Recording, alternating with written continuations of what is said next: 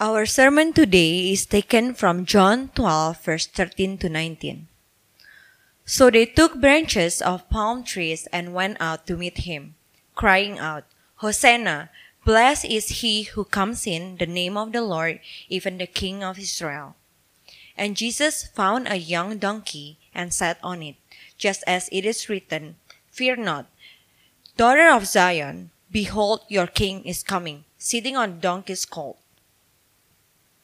His disciples did not understand these things at first, but when Jesus was glorified, then they remembered that these things had been written about him and had been done to him.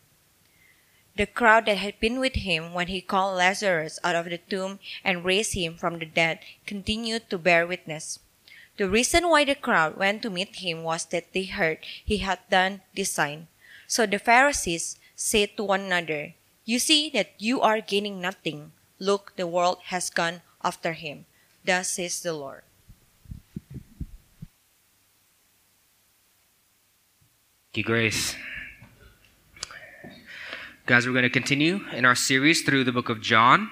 And just to give us a GPS of where we are in the book is that we're over halfway in the book of John. And throughout the whole book, we see Jesus continually preaching the gospel, that he is the only way to God, that there's salvation found nowhere else, only in and through him. And we see also throughout the book that the tension between Jesus and the Pharisees continues to increase, almost reaching to a climactic point soon to come, which is the cross, where Jesus will accomplish his redemption plan, but also where the Pharisees plan to wrongly defame and kill Jesus unjustly. Now, a huge event that prompted this plan to kill Jesus is something that's alluded in our text. It's a miracle that Jesus performed, you see that in verse 17 to 18, of raising Lazarus up from the grave. Right? Which by doing so, Jesus validates his claim as God in flesh, as the one who has come to redeem us. And if you look at verses 17 to 18, it tells us why the large crowd is there. The crowd is there to see this Jesus. Who is this God that claims to be God, that claims to be Redeemer, that claims to be the Messiah? He's raised Lazarus from the dead. Perhaps he really is the Messiah. Perhaps this is true. Perhaps his gospel is true. But also, another reason of why the large crowd was there is because we're told in chapter 11, one chapter before chapter 12, that the Passover celebration is approaching. Now, this detail is really important. The Passover celebration is a huge festival that happens once a year where Israelites will all come together and would commemorate their liberation from the Egyptian captivity in Exodus chapter 12 and 13, the Old Testament. They've been doing that every year. So imagine, put yourself in the scene. The Israelites, who, by the way, at the time were under the Roman captivity, they're about to celebrate an annual festival and be reminded of the freedom from the old Egyptian captivity, right, under the Roman captivity. And here comes along Jesus, the one who claims to be the Redeemer, the one that claims to save his people. And he just raised somebody from the dead, by the way. I mean, what are the Jews meant to think? This is it.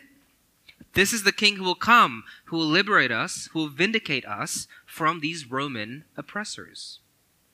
Finally, we'll be free. Finally, all the wrongs that has been done to us in our lifetime will be made right. Now, yes, they were right in thinking that Jesus is the Old Testament Messiah who will vindicate and redeem his people, but they were utterly wrong in the way in which he would do that. And this is what this passage is about. God's method of vindication. God's method of making right all the wrongs that's been done to you, to me, to his people. And if we actually see it, it'll be unbelievably profound. It'll shape the way we live our lives as those who are in Christ. It'll shape the way we respond and interact with people. And it'll give us the power to remain faithful to him and remain loving to others, even when the whole world seems to be against us, even when there seems to be no hope for vindication. 3 things I want to point out. Our longing for our vindication, our role in our vindication, and the assurance of our vindication. Our longing for our vindication, our role in our vindication, and the assurance of our vindication. Point 1. Our longing for our vindication. To be vindicated means to be made right. Now, yes, God's vindication for his people includes making right the wrongs that we have committed, making right the wrongs and the sins that we have done unto others. But we know that's not all that we long for, is it? What our hearts really long for, and what the gospel does offer, is to be vindicated not only of the wrongs that we have done to others, but also of the wrongs that has been done to us. We want that. And it's not bad to want that. It's not wrong to want that. It's not selfish to want that. Look at the cry for vindication that the psalmist evokes all throughout the Psalter. What does he want vindication for? Not only that God would make right the sins that he's committed to others, but many, if not most of his cries to God in the Psalms was actually about God making right the wrongs that others have done to him. Look at Psalm 109, verses 1 to 2 and verse 21. The psalmist says, "Be not silent, O God of my praise, for wicked and deceitful mouths are opened against me, speaking against me with lying tongues." Verse 21. "But you, O God, my Lord, deal on my behalf for your name's sake, because your steadfast love is good. Deliver me." Not only is it okay to want that, but God himself says he will right all the wrongs that's been done to his people. Romans 12:19. "Beloved, never avenge yourselves, but leave it to the wrath of God. For it is written, 'Vengeance is mine, I will repay,' says the Lord." When we think of all the wrongs that's happened in the world, we think of all the wrongs that's been done to us in the past, perhaps the wrongs that are being committed to us right now, whether small or big, and we want justice. We want vindication. And that's exactly what the crowd in our passage here also wanted, vindication. Look at how they welcomed Jesus into Jerusalem. Verse 13. "So they took branches of palm trees and went out to meet him, crying, 'Hosanna! Blessed is he who comes in the name of the Lord, even the King of Israel.'" Now let's feel the weight of this scene. When we think large crowd, we maybe think a couple thousand, maybe at most 10, 20,000. But in year 66 AD, way long after this event, a Roman historian named Josephus recorded the attendance of a particular Passover celebration that happened that year. And the attendance he recorded was up to 6.7 million people. To give a more vivid image, remember if you were here in Jakarta during the Ahok protests in 2017? The highest approximation of people that were there was about 200,000, and that's high. So imagine 13 times that amount of people. This was a revolt waiting to happen. And what were these people doing? They welcomed Jesus with palm tree branches. This is also really significant, because nowhere in the Old Testament has it ever been recorded that the Passover feast has anything to do with palm tree branches. No one used that as a part of the Passover feast all throughout the Old Testament. So why did the Israelites do it here? Well, in 160 to 170 BC, a Jewish military leader named Simon the Maccabee successfully freed Israel from the Syrian invaders. This was years before this event we're reading now in our Bible. And guess what the Israelites did to celebrate Simon's victory of the Syrian invaders? They tore off a bunch of palm tree branches, who has leaves on the end of it, and they waved it as Simon the Maccabee proceeded into the city and the country that he just liberated. So there's a mix here between the Passover and the sign that Simon the Maccabee, or the desire they have to be freed as Simon the Maccabee freed Israelites from past tyranny. This is important because it shows us the expectation that the crowd had on Jesus. By waving these palm tree branches, what does this tell us? What do they want Jesus to be? They wanted Jesus to be a modern-day Simon the Maccabee. You see? They wanted him to be a modern military leader that would free them, not from Egypt, which is what the Passover symbolizes, not from Syria, which is what the palm tree branches symbolizes, but from the current oppressors. Who? The Romans. They wanted Jesus to do to the current Roman invaders what Simon the Maccabee did to the ancient Syrian invaders. Not only did they wave palm tree branches, but in verse 13, they cried out to Jesus, "Hosanna! This is taken from a phrase in Psalm chapter 118, verse 25. It's Ana Adonai Hoshiana. Ana Adonai Hoshiana literally means, please, Lord, save us. Save us. In other words, please, Lord, vindicate us. Don't you see what's happening to us? Make it right. Do you not see the Romans, Lord, and all the kinds of oppressions they're doing? Or maybe for us today, do you not see my friends, Lord, and all the gossips they're spreading? Or do you not see these corrupt politicians, Lord, and all the nation's money that they're stealing? Or do you not see my business competitors, Lord, and all the cheating they're committing? Or do you not see my family members, Lord, and all the backstabbing they're doing? Is not this the cry of the crowd? Is not this the cry of our hearts? Make it right. Vindicate me. Do we not long for this? Now again, it's not wrong to want it. God himself promised it. The problem isn't that we want it. The problem is that we end up taking matters into our own hands. When someone wrongs us, is it not so easy to disregard God's call to love others in our lives and take justice into our own hands? Is it not easy to fall into self-vindication? Now, most of us have been to church long enough to know better than to just flat out resort to violence and slander. Our version of self-vindication might be more subtle. But it's still self-vindication nonetheless. We won't outright slander people, but we'll ignore them just enough to where we know it hurts. We won't flat out attack them, but we'll avoid them in such a way to where we know it pains them. We won't outright humiliate them, but we have no problem subtly guilting and shaming them. You see, it might look more tame, but it's still just a more churchy version of self-vindication, still wanting to take justice into our own hands. Look, here's a problem with the worldview of self-vindication.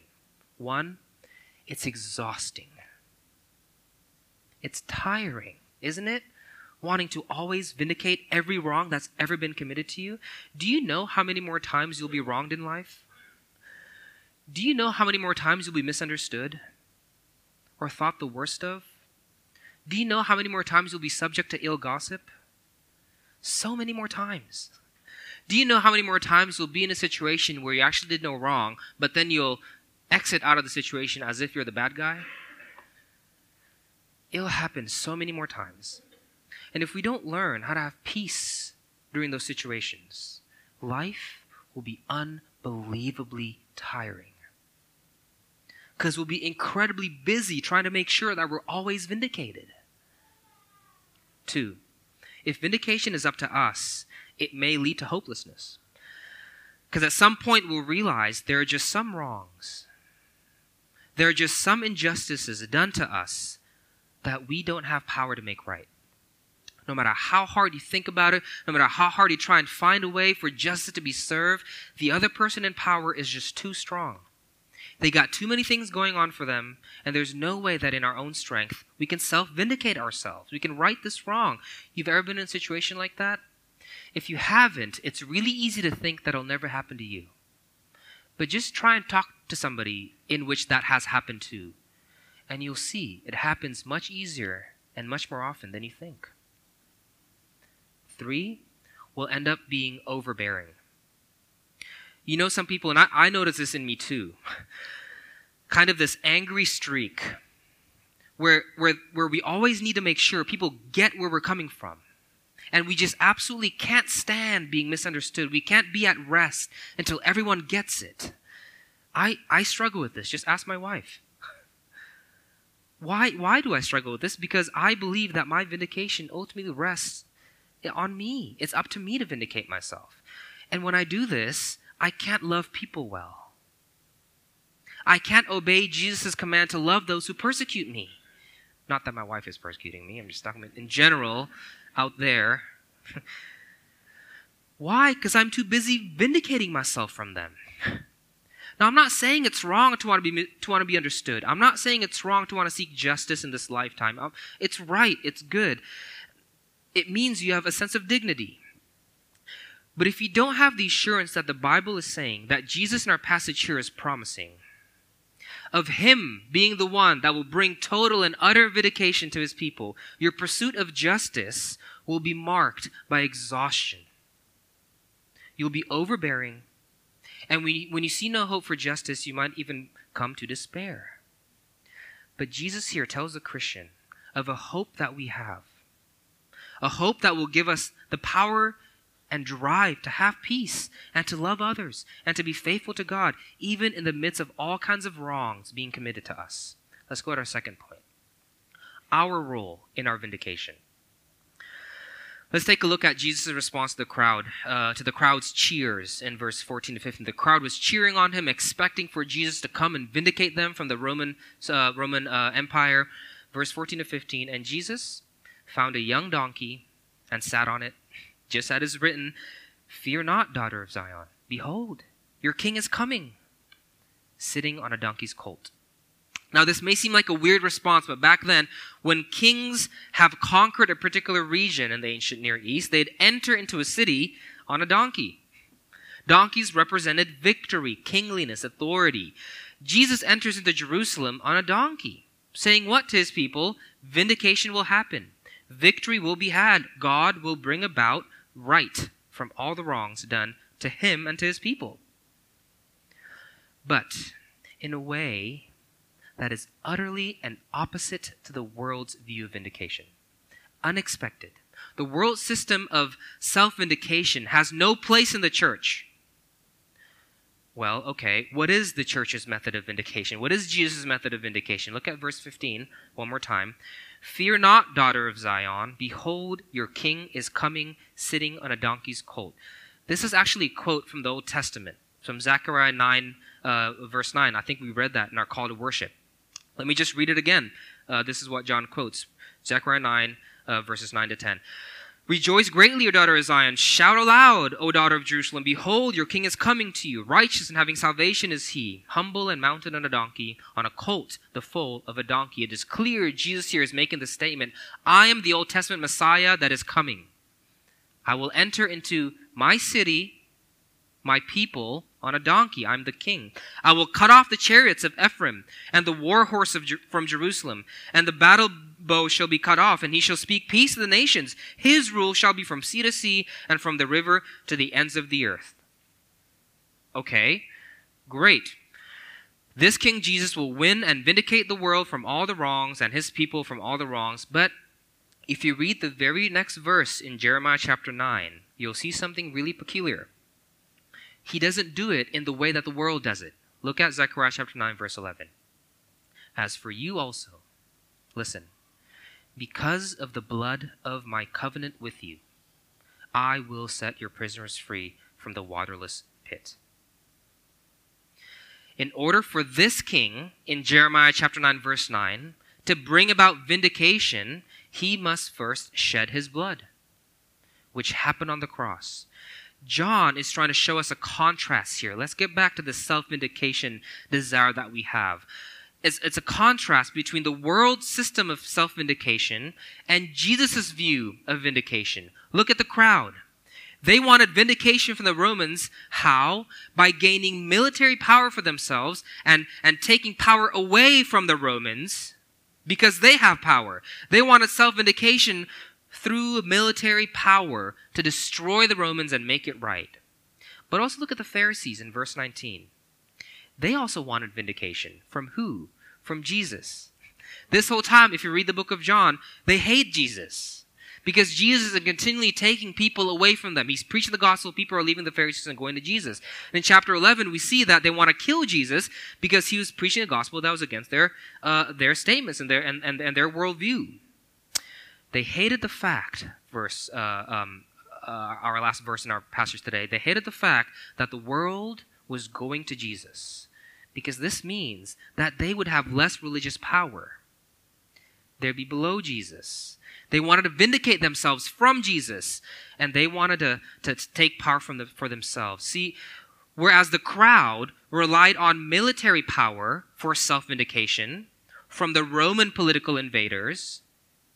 The Pharisees relied on religious power for self-vindication from Jesus, who they viewed as a religious invader. The world's way of self-vindication is by gaining power for yourself so that you can make right the wrongs that's been done to you by your own power. Now contrast this with Jesus.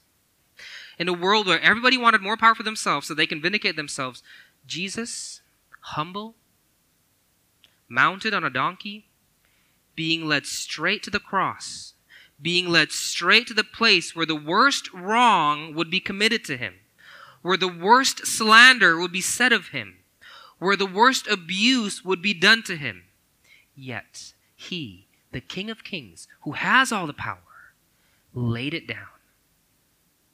He laid down his right for retaliation. He kept his mouth shut as a lamb being led to the slaughter. Why? Because he had low self-esteem? Because he had no self-respect and he didn't care being treated like a dirty rag? No. This wasn't a result of low self-esteem. Low self-esteem is allowing people to treat you badly because you don't feel like you deserve any better. That's not why Jesus went to the cross. Philippians 2, 6-8 says, Jesus, who though he was in the form of God, did not count equality with God a thing to be grasped. He did not have low self-esteem, but emptied himself by taking the form of a servant, being born in the likeness of men, and being found in human form, he humbled himself. He chose to, by becoming obedient to the point of death, even death on a cross. The cross was not a result of, nor an example of, low self-esteem.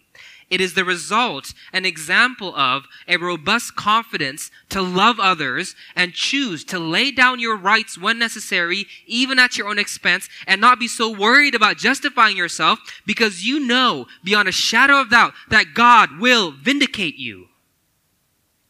He has said, justice is mine, not yours. Jesus chose to trust God and follow his word, that he'll be vindicated, and love others even to the point of death because he knows that the Father will vindicate him. This is the job of the church on earth. It is to exemplify a view of vindication that the world has no category of. We are not to behave like the world, always making sure we're vindicated. Rather, be faithful to God. Love others at whatever cost because we know vindication will come. This is why Jesus was able to endure the cross. He entrusted himself to the Father. What was the cross? It was a place where the worst wrong was going to be done. The most hideous injustice would occur. The most worst slander would be put on God in flesh, who was falsely accused and killed as a criminal. But yet he did not retaliate. He did not enter into some kind of panic frenzy, but for the love of God and others, he kept his mouth shut and walked straight to the slaughter. Why? Because he trusted in the Father's promise that the Son of Man, Luke 9, verse 22, the Son of Man must suffer many things and be rejected by the elders and the chief priests and the scribes and be killed. And on the third day, he will be raised. He knew, I will be raised. I will be vindicated. It will be made right. You want that power? See, the crowd didn't get this. The crowd wanted self-vindication. Look at verse 16. Even Jesus' disciples didn't understand it. His disciples did not understand these things at first. But when Jesus was glorified, when he was resurrected, then they remembered that these things had been written about him and had been done to him. If Jesus' closest disciples didn't get it, how can we expect that the crowd to get it? None of them got it. None of them were trusting in God for vindication. None of them were trusting in Jesus for vindication. But wait a minute, you might think. Weren't they shouting Jesus' name? Weren't they praising Jesus? Doesn't this mean if we're shouting Jesus' name and praising Jesus' name, doesn't that mean that we're automatically putting our hopes in Jesus? No, it does not. Let me show you why. Yes, they were praising Jesus' name. Yes, they were cheering and calling upon him. But what did the crowd want Jesus to do? Listen, what did the crowd want Jesus to do? They wanted Jesus to be modern-day Simon the Maccabee. Think about this. In other words, the crowd wanted Jesus to give them military power so that they can vindicate themselves from the Roman Empire. You see, it's a thin line and often goes unnoticed. On the outside, it looked like they were cheering on Jesus' name. On the outside, it looked like they're putting all their hope in Jesus, but they really weren't. They weren't relying on Jesus to vindicate them. They wanted Jesus to rally together a revolt and give them military power so that they can vindicate themselves from the Roman oppression. You see, they merely wanted Jesus to give them the tools so that they can vindicate themselves. At the end of the day, it's just a more churchy version of self-vindication. At the end of the day, they still trusted themselves for justice, not for Jesus. Their prayer was not what the church's prayer should be. Jesus, help me be faithful to your commands and love others in whatever situation, because I trust that at the end of the day, I'll be vindicated. That wasn't their prayer. This was their prayer. Jesus, give us the power so that we can vindicate ourselves from those people out there that have wronged us. Does that prayer sound familiar to us? Is this not sometimes how we pray? God, if you can just elect a Christian president in this country. If you just give Christians that kind of power here in Indonesia, then the church will be vindicated. God, if you just grew my business in such a way and give me power and authority, if you just do that, then I'll show my family that they're wrong. And I'll vindicate myself from the lack of trust and hurtful words I've heard from them about my career. God, if you just give me a spouse, if you just give me a spouse, then I can vindicate myself from the terrible shame that this culture has wrongly placed on me for my singleness. It's just another churchy way of self-vindication. It's not wrong to have a Christian president. It's not wrong to want to have a good career. It's not wrong to want to have a spouse. But if you rely upon those things for your final hope of vindication, you'll never be able to love people well. If you place your final peace and hope for vindication of the church in a Christian government, you'll be triumphalistic. And you're not going to have peace until that happens. And I hate to pop your bubble, but you're not going to have peace for a long time. And you'll never be able to love those who care and care for those who persecute you, because you'll be too busy vindicating yourself from them. If you place your final hope for vindication in a career so that your family can know that you're actually worth something, you won't be able to love your family well. You're going to be too busy vindicating yourself from them. If you place your final hope in your spouse to vindicate yourself from the unjust shame that this culture has put upon singleness, you're not going to be able to love your spouse well. Because you won't view them as someone to serve and sacrifice and love. You'll view them as your publicist, your PR rep. And their job is to show the world that you're worth something. But Jesus here, in contrast to everyone else in the story, loved others well, even unto a cross, sacrificed, gave.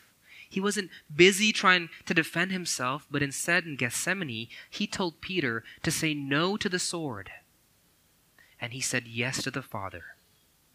Let your will be done. Even if that leads me to the cross, let your will be done. Because I know that at the end, you'll vindicate me. And the kind of vindication that this world will see you bring about is infinitely more than any kind of vindication that this earthly body can muster up right now. So I will trust you. I'll follow you. I'll love others, even those who wrong me, even unto a cross. Because one day the world will get it and they'll finally understand, but that's your job, not mine. This is the life of the Christian man and woman. Not the one who asks God to give them power so that they can vindicate themselves, but one who obeys God, loves others, remains faithful, and says, come what may, I can brave it. I'll commit to love because he'll vindicate me. So take the world. Give me Jesus. It's a life that has power to be vulnerable, to seek to understand others before it demands to be understood. It's a life that can rest even when they're being wronged. who can love others, even those who persecute them, not because of low self-esteem, but because of an unwavering assurance that one day you'll be vindicated at the end. That's the key, isn't it? You gotta have an unwavering assurance that you'll be vindicated at the end. If you don't, you're always going to be tempted to self-vindicate. So how can we have such an assurance? Let's go to our last point. Point 3, the assurance of our vindication. This is the big question, is it not? How can you know for sure that God will vindicate you at the end? I mean, of course, Jesus can be certain about it. He's Jesus. He lived a perfect life. But me, how can I have the assurance that I'll be partakers of God's vindicating glory? How can I know that I'll be one of those he vindicates at the end? Because I look at my life and I have a terrible track record. I self-vindicate like there's no tomorrow. I can't live up to the example that Christ has shown us in this passage.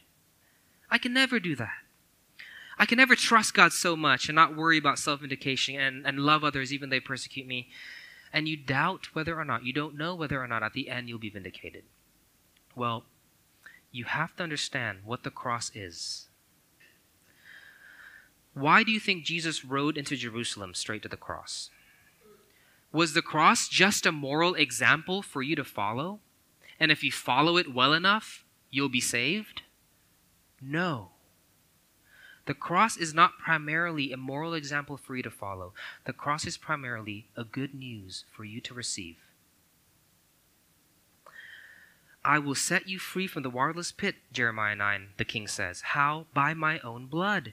Jesus willingly went to the cross, not as a moral example for you to follow, but to declare to you a good news that in this you can be vindicated. That through this, vindication is yours. Not because you deserve it. Not because you're any better than anybody else. But because the King of Kings has laid down his life. The King of Kings have come down to die for your sins. He's come to take punishments for all your wrongs. Jesus was misunderstood all his life. Look at our passage today. His closest disciples in verse 16 didn't understand him. The crowd here misunderstood him. And soon, by the way, will crucify him. The Pharisees misunderstood him. The Roman government misunderstood him. The whole world, his whole life, the whole world has misunderstood him. He's been wrongly accused, but he bore the shame. He kept his mouth shut. He didn't retaliate and took on the cross. Why? For the Father's glory and for you. So that you may be vindicated. Until you receive this mercy. Until you rest in the fact that the gospel is good news. Your salvation is secured. You're free because the King of Kings laid his life for you. Before you have that, you're going to walk around life guessing whether or not you'll be vindicated, because your vindication is going to be based on your moral performance. And it's going to be up and down. And if you don't have this assurance of salvation through the work of Christ on the cross, if this truth isn't real in your life, you'll never be able to rest. You'll walk around life trying to make sure that everyone gets it, everyone understands. You won't be able to love them, even those who wrong you. But the cross gives you the power to be able to do that, because someone else has paid for your wrongs. And because of that, you now have a certain future vindication. The king will reign. He'll come back, not on a donkey, but in something much more glorious, and he will vindicate his people. If God is able to vindicate Christ and turn the worst wrong possible into the very thing that saves the world, could he not vindicate the wrongs that has been done in your life? Yes, he can. And yes, he will. So, seek justice, but never let that pursuit be so frantic that it takes away from showing mercy and love, even to those who wrong you. Because justice, vengeance is his. Our job is to be faithful to him, to love others, even unto the cross. This is the mark of the Christian, to love others as he has loved us, because of an eternal security he's purchased for us. But you'll never be able to do that until the cross becomes real, until the cross becomes more than just a moral example for you to follow, but a good news that you receive and rest in. And I pray that it increasingly does, because our ability to remain faithful to God and have peace despite all the wrongs being done in our lives, and our ability to love others to whatever cost, depends on it. Let's pray.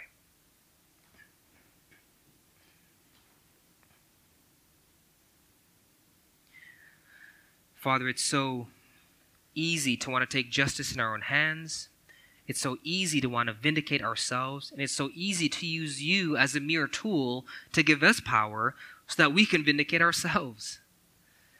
And it's so easy to do subtle self-vindications of shutting people out, of not saying the things we know they need to hear, of avoiding them.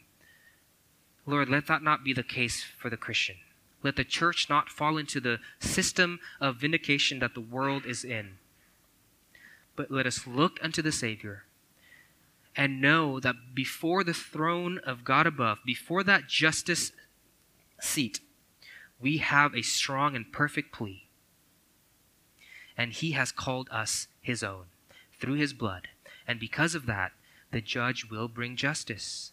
Let that gospel now give us the power to rely on you for our vindication and the power to simply remain faithful and choose love and mercy above all else. For that is the way, that is the love you have exemplified for us to follow. In Jesus' name we pray. Amen. Stand to our feet.